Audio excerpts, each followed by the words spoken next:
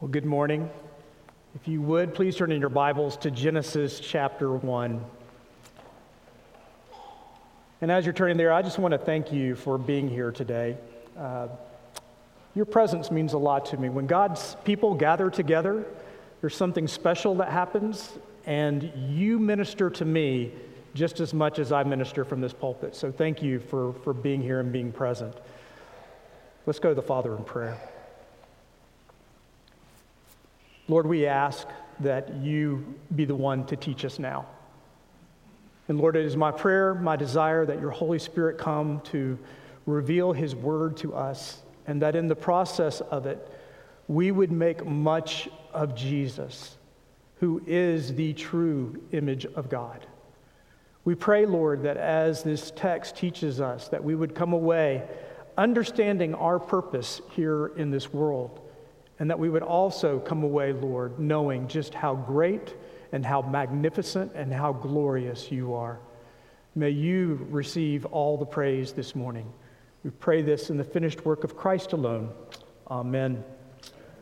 I am delighted to get so much positive feedback from you from our studies in Genesis. Even those who have differed somewhat from my interpretations, I'm glad you're still able to focus on the major issues as to what this book is all about. That it is primarily about God. Genesis reveals to us what type of God is Yahweh. That is, in comparison to what the pagans believed about their deities, and also what the Lord God's purposes are for his creation. We covered a lot of ground last week, so before we get to our primary text this morning, once again, let me just provide you with a brief recap.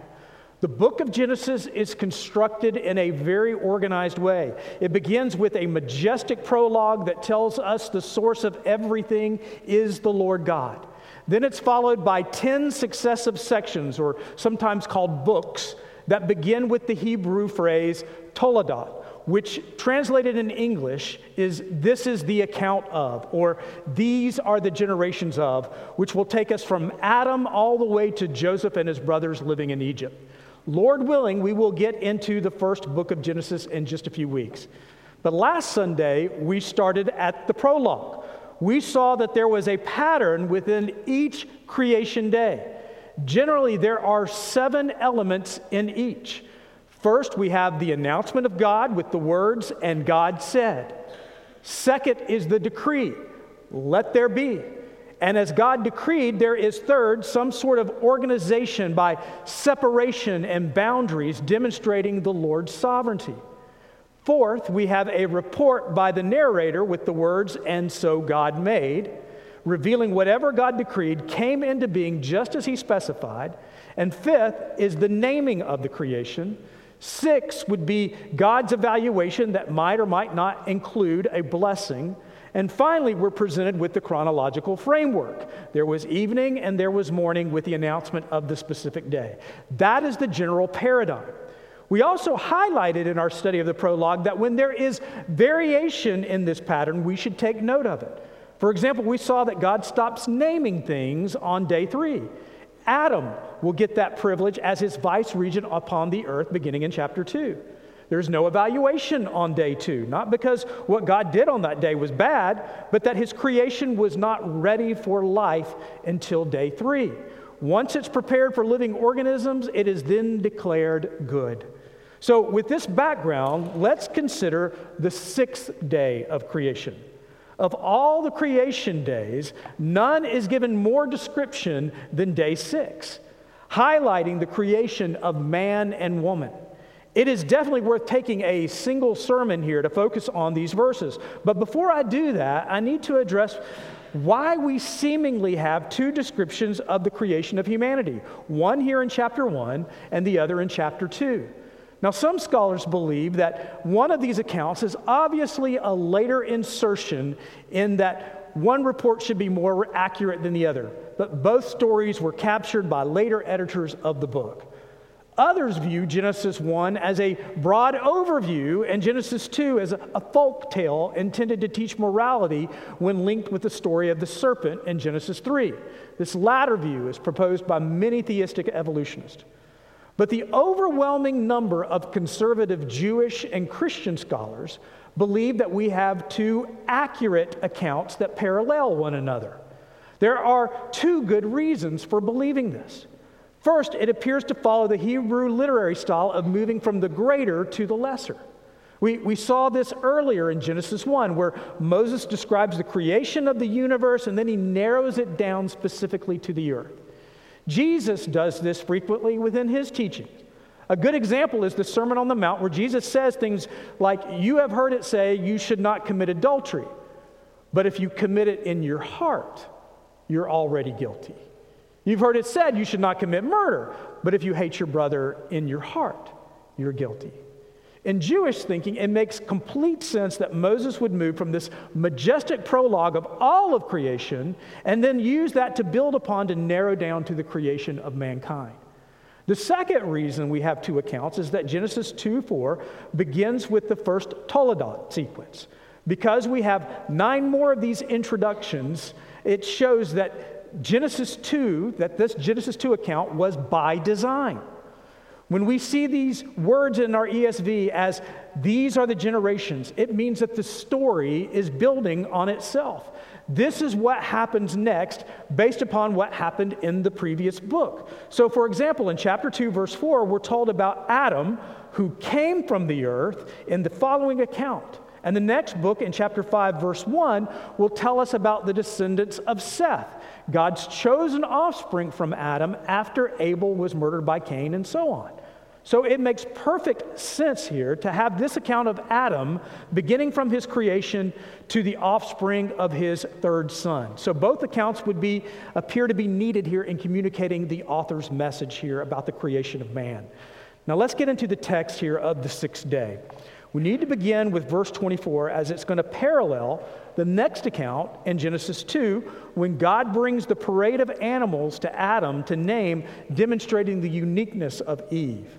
Now, these first 2 verses of day 6 will emphasize the creation of man. Genesis 1, verse 24. "And God said, let the earth bring forth living creatures according to their kinds, livestock and creeping things and beasts of the earth according to their kinds. And it was so. And God made the beasts of the earth according to their kinds, and the livestock according to their kinds, and everything that creeps on the ground according to its kind. And God saw that it was good." On day 5, God created the sea creatures and bird life to fill the oceans and the sky. Note that God pronounces a blessing for these new creatures to be fruitful and to multiply in verse 22. We have yet to have that blessing on day 6. God is not done with his work on this day yet. God begins day 6 by filling the earth with land-based creatures. Your ESV translations are pretty good here. God brought forth living creatures according to their kinds. And here God specifies domestic animals, creeping things, which would include reptiles and insects, and beasts, which indicate non-domesticated land creatures. And yes, such a description could include dinosaurs, but I'm going to avoid that topic for now. We should take note that the term for livestock is used in this verse. So there was already in the mind of God that the animal kingdom would be used in service of humanity. And the second thing that we should note is that God created the animal kingdom according to their kinds. He creates biodiversity, different, separate species from the outset, providing the right environment for men and women. And God concludes the making of these land-based creatures by pronouncing that what he did was good. So like I said earlier, we should perk up whenever we see variation in the creation day pattern. And starting in verse 26, we see something here that is highly unusual. God speaks to us. He refers to himself with a plural pronoun, our image and our likeness. What should we read into that? Is this a case where the Trinity, Father, Son, and Holy Ghost begins to emerge? Well, that's one interpretation. Another is that God is making this pronouncement to what is commonly referred to as the heavenly court of his angelic beings. That might be a possibility as well. Well, let me explain why. This plural pronoun announcement is used in 2 other places in the book. The first is in Genesis chapter 3, verse 22. We read there, "Then the Lord God said, Behold, the man has become like one of us in knowing good and evil." And later, it's also used at the Tower of Babel in Genesis 11, verse 7. "Come, let us go down and there confuse their language so they may not understand one another's speech." So there are some well-meaning scholars that ask, why would God need to speak to himself? And they look at other passages in the Old Testament, like Job chapter 1, verse 6, where we're told there was a day when the sons of God came to present themselves before the Lord, and Satan also came among them. This is obviously a time when the angelic beings, including the devil being one of them, they are not omnipresent, so they have to report to God in some fashion. And then we have other texts in the Old Testament, such as Isaiah's vision of God in chapter 6 of his prophecy, where he saw angels present around the throne of God. The prophet Micaiah saw the same vision of God in 1 Kings chapter 22. You also have passages like Psalm 29, where David calls upon the angelic beings to give praise to God alongside the rest of creation. He commands, "Ascribe to the Lord, O heavenly beings. Ascribe to the Lord glory and strength. Ascribe to the Lord the glory due his name. Worship the Lord in splendor and in holiness." Which is precisely what happens when Jesus is born in Luke 2, when the angels appear to the shepherds. And the book of Revelation in chapters 4 and 5, John sees God amidst his holy entourage. So God speaking to his holy court and informing them of what he is doing is not that unusual, but that is a plausible answer here. But in this specific case, I think we have a mystery that is only explainable by the later revelation of the Trinity. The primary reason I believe this is not the word translated as us, but the word our. When God states he is going to create Adam in his image and in his likeness, that would seem to exclude any other angelic beings present. We will look at the concept of the image of God in just a moment. But according to the New Testament, the ultimate portrayal of the exact image of God is the Lord Jesus. We just read that in 2 Corinthians chapter 4. So I think that the our image and our likeness is exclusive to Yahweh. Therefore, he is speaking aloud to himself for emphasis for the recorded word and possibly to enlighten the angels to the status of mankind, which no doubt would have antagonized Satan. But observe how unusual this is. Prior to this point, all other creatures were created according to their kind. Here is something special and unique from the rest of creation, that man is created according to the image of God. And if we are to believe this statement is accurate, I would say this does not leave room for a process of mankind evolving from a different species. Men and women are created by special creation. And in context of Genesis 1, let's examine what it means by this phrase here, the image of God. Sometimes you're going to hear this in theological circles referred to in the Latin phrase imago Dei.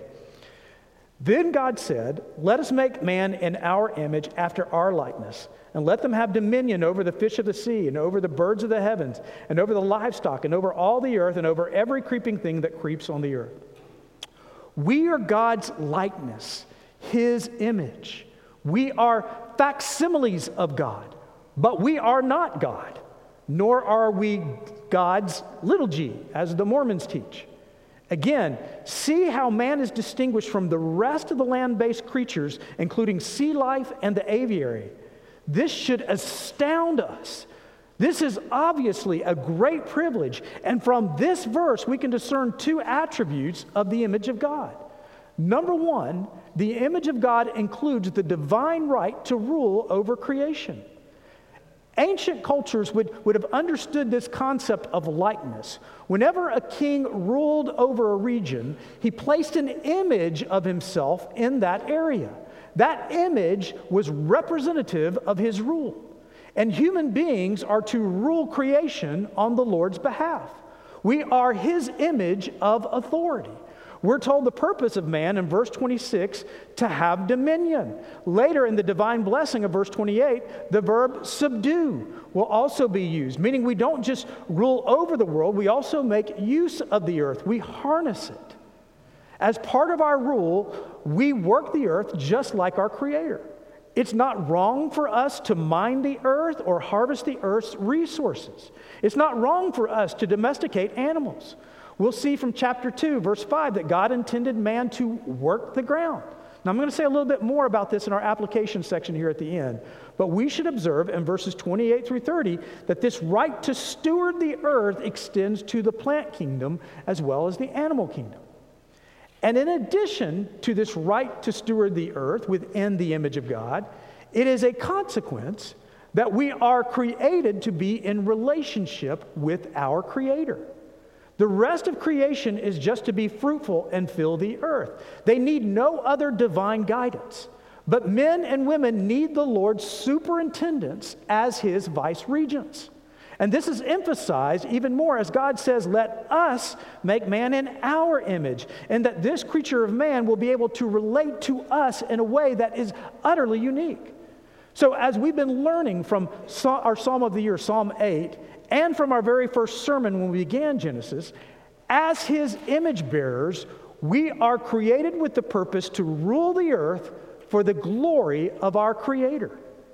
Yes, we've ruined that through sin, but our original purpose was to steward the earth for God's glory so that He might be magnified and adored.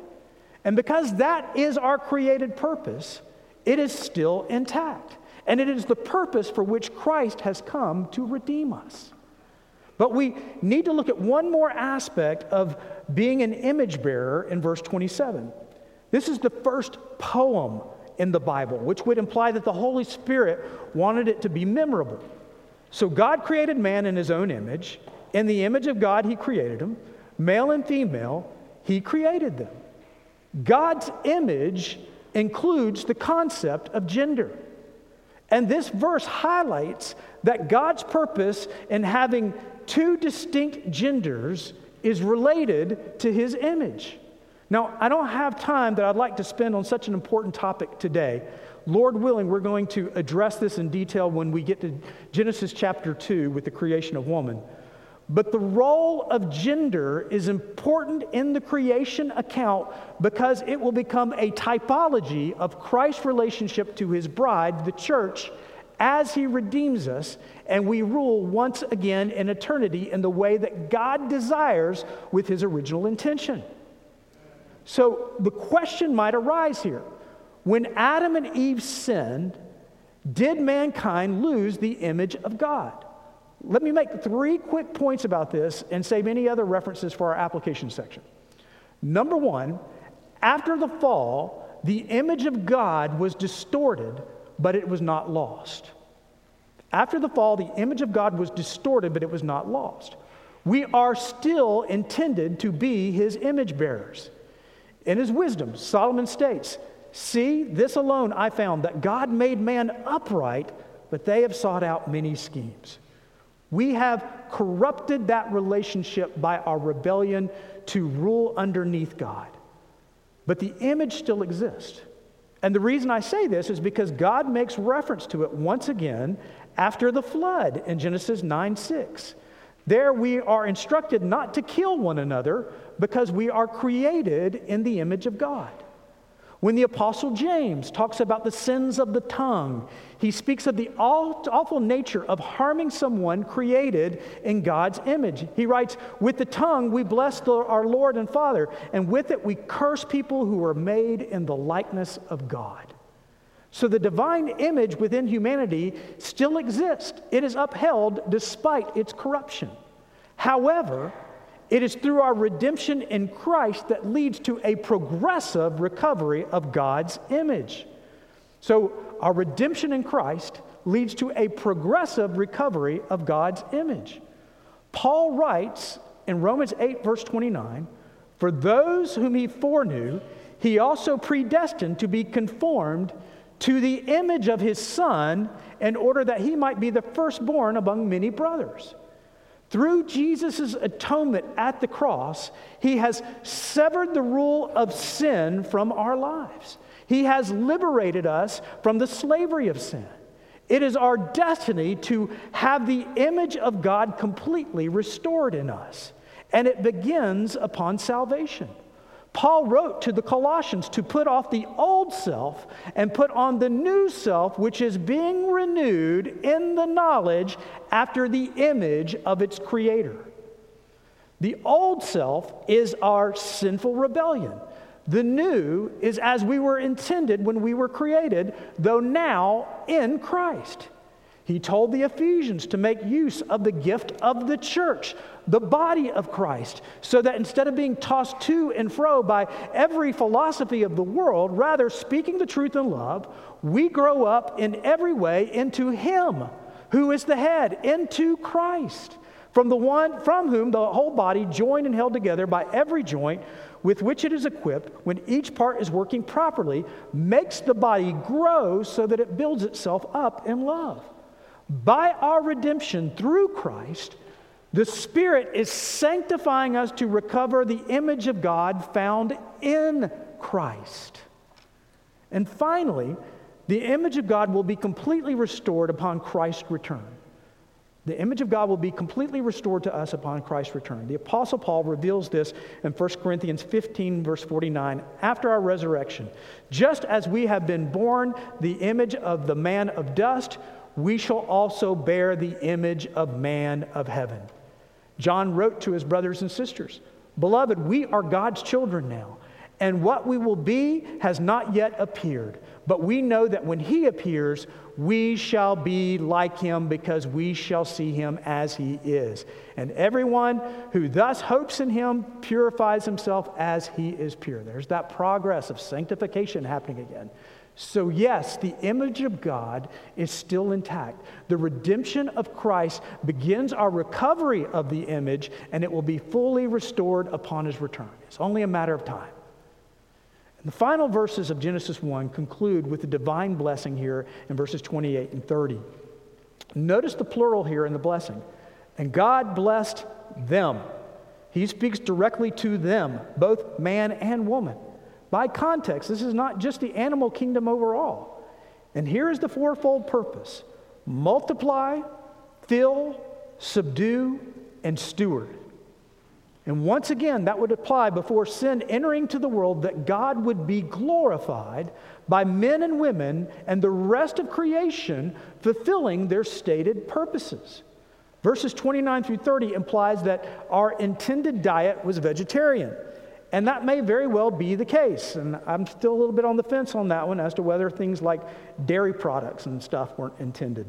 And I still enjoy a good steak right now too, but we'll talk about that later. I'll get more into that when we look at the curse of the earth found in chapter 3. But don't miss the larger point here. Don't get lost on whether or not we're supposed to be vegans now. It's what God says about Himself here. I have given you. 2 times He says that. The Lord provides the ideal environment for His creation to thrive. He has set up a perfect system with men and women as His representatives overseeing His creation. And now when He looks upon all of it, He doesn't just say it's good, but it is very good. So let's take a moment just to move from head knowledge to heart knowledge. I have 4 applications for us this morning. It is clear from Genesis 1 that mankind is the pinnacle of God's creation. Mankind is the pinnacle of God's creation. The whole of the earth was created to be a perfect environment for men and women to dwell and flourish. No other creatures were created with the divine image. God intended humanity to rule the earth well on His behalf. So 3 things here to conclude from this under this first application here. Number 1, you are special. You are special. Saved or unsaved, you are created in the image of God. And it's my prayer that you will recover that image fully. It should go without saying, all babies, all children, all adults, all senior adults, all of life is important to God because we are image bearers of Him. Second, our common origin and our common purpose means that none of us are beyond the scope of God's redemption.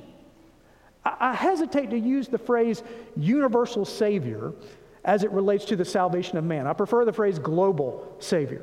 Jesus redeems us no matter our ethnicity or our background. All people groups can obtain this restoration of the image of God through Christ. And third, don't miss the point here. While we are the pinnacle of God's creation, it's not about us. We are about the glory of our Creator. Anything we do and how we live should be under His direction and rule. We exist to glorify Him, not for Him to glorify us. We exist to make much of Him, not for Him to make much of us. He's already done that for us.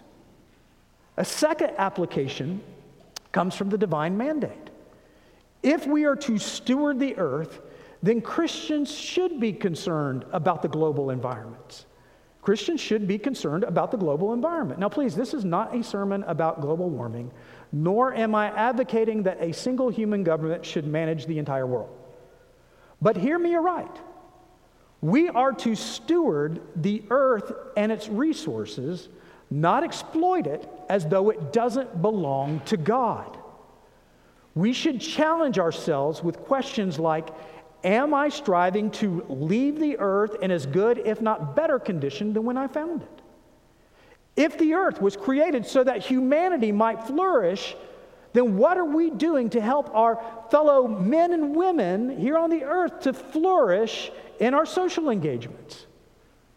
I want to stress that we do this under the direction of our Creator through His Word and for His glory. We seek His guidance on this. We don't leave important environmental and social decisions to politicians, to activists, to talk show pundits, or any other man-oriented source that you could name.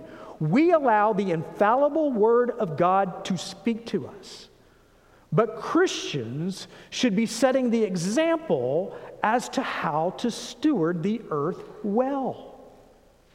Third, we cannot escape the conversation regarding gender. It's very clear from the outset that gender is not a social construct, but a God-given prerogative. And as our Creator, He is the one that defines the issue for us. He created us male and female. He did not create us anything else in between, such as androgynous or non-binary. Nor did He leave it up to us to choose to be whatever we want. When we get to Genesis 2, we'll discuss more why these distinctions are important. And now I realize, likely I've just lost a certain segment of my listeners that disagree with me, and I've just been canceled out. But I want to speak to those of you who do agree with me. I hope you didn't just hear my confirmation of gender distinctions and were thinking, yeah, go get them, Pastor. Tell them what they're doing wrong. I hope that you have the same concern and love for these image bearers that I do. When I see someone struggling with their gender, I see someone searching for something that will bring them hope, that will give them some sort of satisfaction by doing a certain thing or living a certain way. And I see them grasping for futile things just like I once did, thinking, well, maybe this is what's going to bring me fulfillment. Maybe this is what will make me finally happy. Maybe this is what's going to bring me joy. They are in the same hopeless estate that I was prior to Christ entering my life. And it motivates me even more to share that the only one that can bring comfort and joy and satisfaction to their souls is the man, Jesus Christ. And while they may see it as condescension, my heart breaks for them. And I have compassion and love towards these poor souls. And I hope that you do too. We're going to leave with a final application here of how one might be restored to the image of God. If you will turn back to 2 Corinthians chapter 4, where we once again have this wonderful explanation of the image of God. Again, this is on page 965 of your Pew Bible. In chapter 3 of 2 Corinthians, Paul refers to these cunning false teachers that try to manipulate people into following Christ, which really, it's not really that they want people to follow Christ. They want people to follow them, as they are the disseminators of information about Jesus. Paul will later call them these super apostles. He says that tongue-in-cheek as he talks about them. Sadly, we have that today, where there are people that want to stand in pulpits and want people to follow them rather than in God. But in contrast to this, Paul doubles down on the pure message of faith alone in Christ Jesus and his atoning work to save sinners. And that is exclusively what he will rely upon. Paul will preach Christ alone. So he writes in verse 1, "Therefore, having this ministry, by the mercy of God, we do not lose heart. But we have renounced disgraceful, underhanded ways. We refuse to practice cunning or to tamper with God's word. But by the open statement of truth, we would commend ourselves to everyone's conscience in the sight of God." Paul will share the gospel alone. And he asks everyone to witness, what is it that I'm declaring here? Verse 3, "And even if our gospel, when he declares it is veiled to those who are perishing. In their case, the God of this world has blinded the minds of the unbelievers to keep them from seeing the light of the gospel of the glory of Christ, who is the image of God. For what we proclaim is not ourselves, but Jesus Christ as Lord, with ourselves as your servants for Jesus' sake. For God, who said, 'Let light shine out of darkness,' has shone in our hearts to give the light of the knowledge of the glory of God in the face of Jesus Christ." So, my friend, if you have this nagging feeling inside of you of being and feeling unfulfilled, of looking for a purpose, of feeling hopeless, look to Christ to restore the image of God within you. Look to Jesus. He is the only one that can bring the satisfaction to your souls that you're looking for. And we have this marvelous message, brothers and sisters. We are only here in this world for a second compared to all of eternity. You continue to look to the image of Christ, knowing that you are in progress of your sanctification. Don't be frustrated and give up. Keep seeking holiness. Keep striving for the image of God. Keep moving forward as the Holy Spirit works within you. And as He does so, every failure and every attempt that you get back up, every time you will hear the words of Scripture, "My grace is sufficient for you." This is where I'm leading you. And as we're getting there, my grace is sufficient for you. And with such a marvelous message, it is a sufficient message. We don't need anything more. Don't give up hope in sharing the gospel. Don't think that you have to transform somebody any other way other than a declaration of the gospel. We proclaim, and He saves. We proclaim, He saves. Let's pray.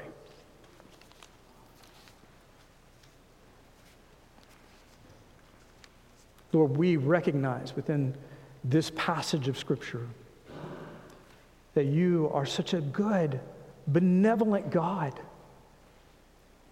You created this beautiful world for us to have dominion in and to subdue it and to fill it, to be able to do things for your glory in which we would find enjoyment. You provided us with that purpose in life, and you gave us everything that we needed to thrive in it. And Lord, we still see your goodness in that we have failed you. We have sinned against you. We have ruined what you intended for us.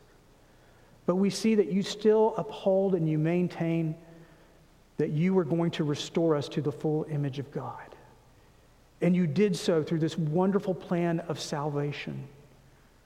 That you would bring your one and only Son into the world to take on flesh, to be the perfect sacrifice on the cross, that he could stand in our place, receive all the penalty of sin that we deserve from you, and yet also be able to give us his righteousness in exchange.